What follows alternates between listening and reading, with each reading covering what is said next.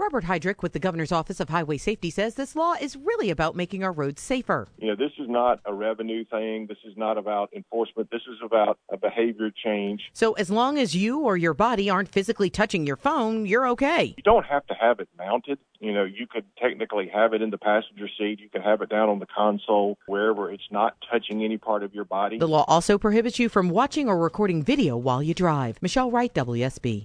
Remember way back when they started requiring you to buckle up? It took some getting used to, and for some, this may too. I actually haven't, because I'm going to be honest, I didn't really know that this was happening. This man says it's a little easier for him. I actually just bought my new truck here, so it has all the hands-free stuff in it that I didn't used to have, so it shouldn't be an issue anymore. This woman says she's trying. I have not yet.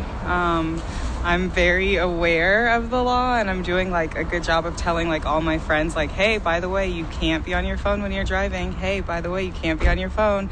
You can't hold your phone. But I am still kind of holding my phone. This woman is just honest.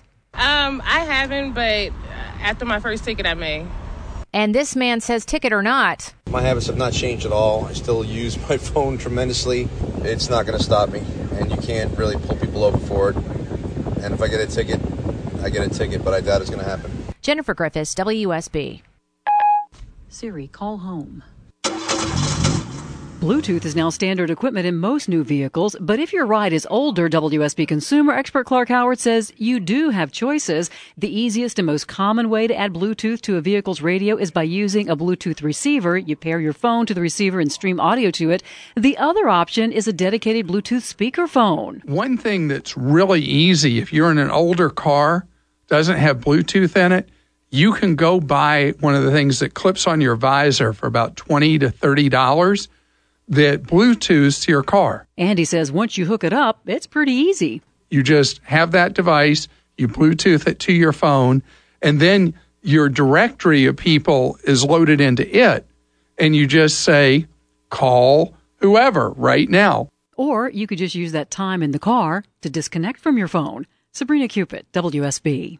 Sherry Madliak can pinpoint the minute her 14-year-old son died. She last talked to Parker at 9:26 the night of February 9th, 2015. He was walking home on Welcome Arnco Road in Noonan. When the police found out when the boy hit him and they looked at his phone and found out what he was doing and he was texting his girlfriend, it was right after that, 9:27. I knew it happened right then. Parker's death was instant, but the loss Sherry feels is infinite. So it seems is her anger. It made me so mad to think that my son was killed, and all this is a misdemeanor. The driver, Cody Landry, says in a video he made as part of his probation sentence that he was only distracted for a moment. I looked down at my phone for 1 second, and I hit something that moved my whole truck. Sherry Madliak says that's why Georgia's hands-free law is overdue. People get on their phone, and they're looking at their phone, and they're typing, and they're Snapchatting, and they're watching movies. I mean, come on. They can wait. None of it is worth a life. None of it. Madliak believes as lawbreakers get ticketed, going hands-free with our phones will become second nature like buckling up. Tickets are better than lives any day. Veronica Waters, WSB. Let's say this happens to you. In the aftermath of a wreck like this, one of the first things investigators will want to know is whether you were on your phone.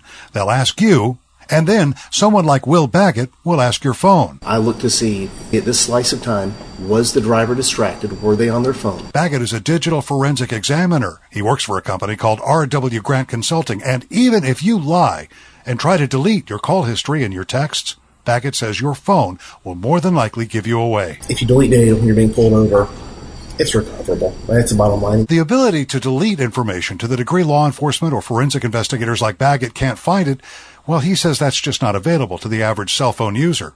What happens if you try to delete the data and get caught? Baggett says that's an area of Georgia law still evolving. His advice, don't try it. In Midtown Atlanta, Pete Combs, WSB.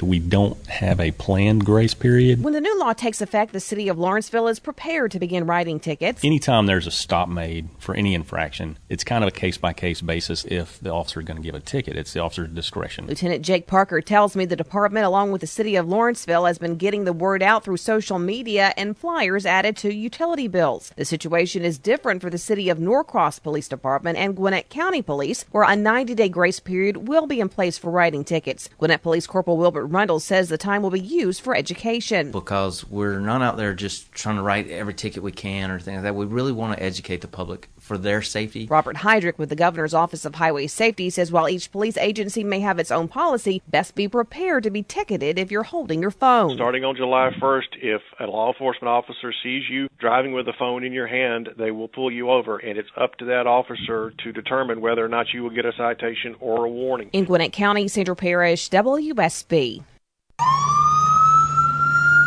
Flying by you on the road, police, firefighters, EMS in their vehicles get a pass from this law. It's very important that as we go, we're getting up-to-the-minute information so we can go in with as much information as possible. Gwinnett Police Sergeant Jake Smith says some level of distracted driving is already part of daily life for their officers anyway, with other equipment like computers on board. We train for it. We try to get the computer as close as we can to the windshield so that at least out of your peripheral vision as you read the computer, you'll still see what's happening on the road in front of you. In Marietta, Officer Jared Rakestraw says their force goes through defensive driving tactics training. But on top of that, anything that we're purchasing now comes equipped with Bluetooth, so that has eliminated a lot of the hands-on argument as far as any calls that come in can be linked directly through the speakers on our vehicle. By the way, civilian drivers get one pass from this law. That's to make an emergency call to a first responder. Our dispatch, keeps a record of, the people that call in, the numbers that they call in on. It would be pretty easy to confirm their testimony if they said that's what they were doing. Edgar Tragetz, WSB.